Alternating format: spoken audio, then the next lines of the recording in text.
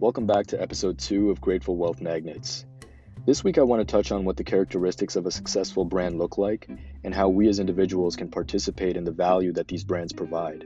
Some of the most recognizable brands in the world and the use of their products have become a part of our daily lives, and we may not even think about it too often, but products and services from companies like Procter & Gamble, Coca-Cola, Apple, Johnson & Johnson are a part of the general public's daily lives, and we use their products regularly, but we may not be conscious about it on a daily basis. And these brands have elevated themselves into the minds of the general public as the go-to brands in their fields, and that's why we as consumers gravitate towards Coca-Cola rather than a competitive soda brand, or McDonald's as opposed to another fast food chain restaurant, or Apple as compared to another competing electronics company.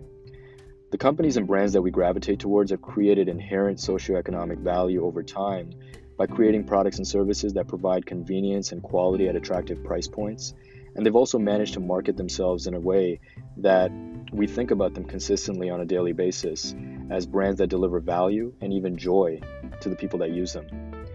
I really get attracted to a company if I feel like their marketing strategy is effective and if it's a natural fit.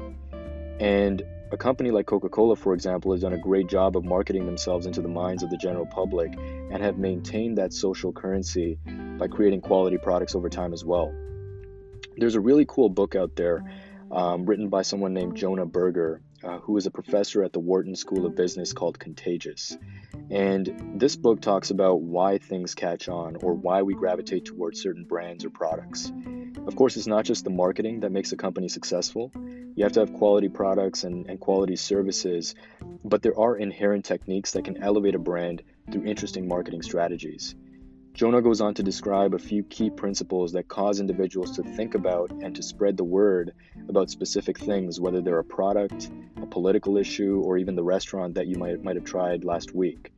He talks about the emotions that individuals experience when using a particular company's products, and it really speaks to how a particular brand can become a staple on a global scale.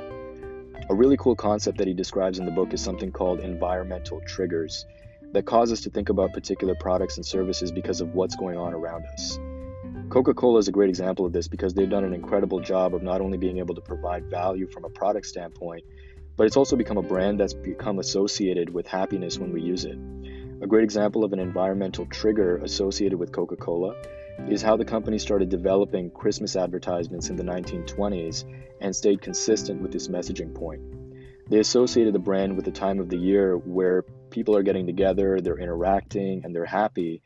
And this messaging over time associated the brand with a social interaction and individuals being happy when they use Coca-Cola products.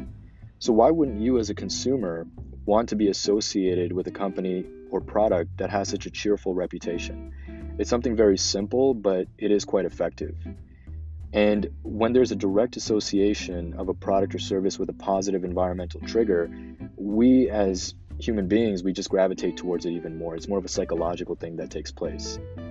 Another remarkable thing that companies and brands like Coca-Cola have been able to do over time is not only provide that socioeconomic value over time, but also provide feelings of positivity when using their products. They've also been able to do these things over an extended and prolonged period of time. Coca-Cola has been around since 1892. McDonald's has been around since 1955. Apple has been around since 1976. These companies have had a prolonged history of building their businesses and having cultivated positive emotions associated with the use of their products and services. So, how do we as individuals participate in the value that these companies have been able to generate for decades? How do we also connect ourselves to specific brands and companies that have a history of generating socioeconomic value and have become staples on a global scale? We as individuals participate by investing or obtaining equity within these corporations when we have the opportunity to do so. And when we obtain equity in these corporations and connect ourselves to them by obtaining that equity ownership, what kind of perspective should we have when we're taking this step? When we obtain equity within a corporation that adds value on a global scale, whether it's Coca-Cola, whether it's Apple, whether it's Amazon, what we're really doing is we're exchanging our dollars for partial ownership of that brand or corporation. What the corporation is doing in turn is using your dollars to reinvest into projects that they're working on, and that will in turn generate socioeconomic value for the general public. And thinking about your dollars and deciding where you're going to purchase equity and which brands you're going to associate yourself with is important, because in turn, once again, these brands are going to use your dollars in a productive way. So whether it's through a production of a soft drink company such as Coca-Cola, which is associated with joy and happiness, for example, they associate their product with that type of feeling, or a consumer electronics company that's making it easy for you to do things, such as Apple, or a shipping company that delivers products and packages at an incredible speed like Amazon. Our dollars and investment of those dollars, it matters. And at the same time, how are we thinking about the equity stake that we want in these corporations? Are we thinking about that equity stake from the perspective of a short-term spike in stock prices, or are we thinking about that equity stake from the perspective of investing in a productive business that will provide value on a global scale over decades to come? Our return on our equity that we're investing into these companies, it matters just as much as the equity ownership that we have. But understanding that in order to maximize our return on equity, we must think about equity ownership in these corporations from a long-term perspective.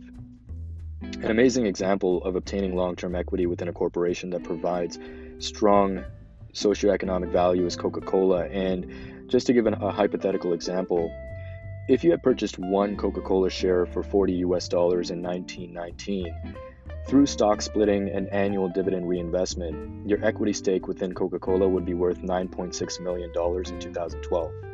Now, the investment time horizon may seem a little bit unrealistic, and it is a long stretch of time, but you can see the power of having equity within a company that's been providing such tremendous global value for decades. Looking for corporations that you resonate with, that you have an interest in, that provide value and have extremely strong brand recognition, and thinking about having an equity stake in them for the long term in these corporations is perhaps one of the most effective ways to add value in your own unique way, and also receive a return on equity that you might be satisfied with over the long term. Thank you for your time, and we'll look forward to seeing you guys for episode 3 of Grateful Wealth Magnets next week. Peace.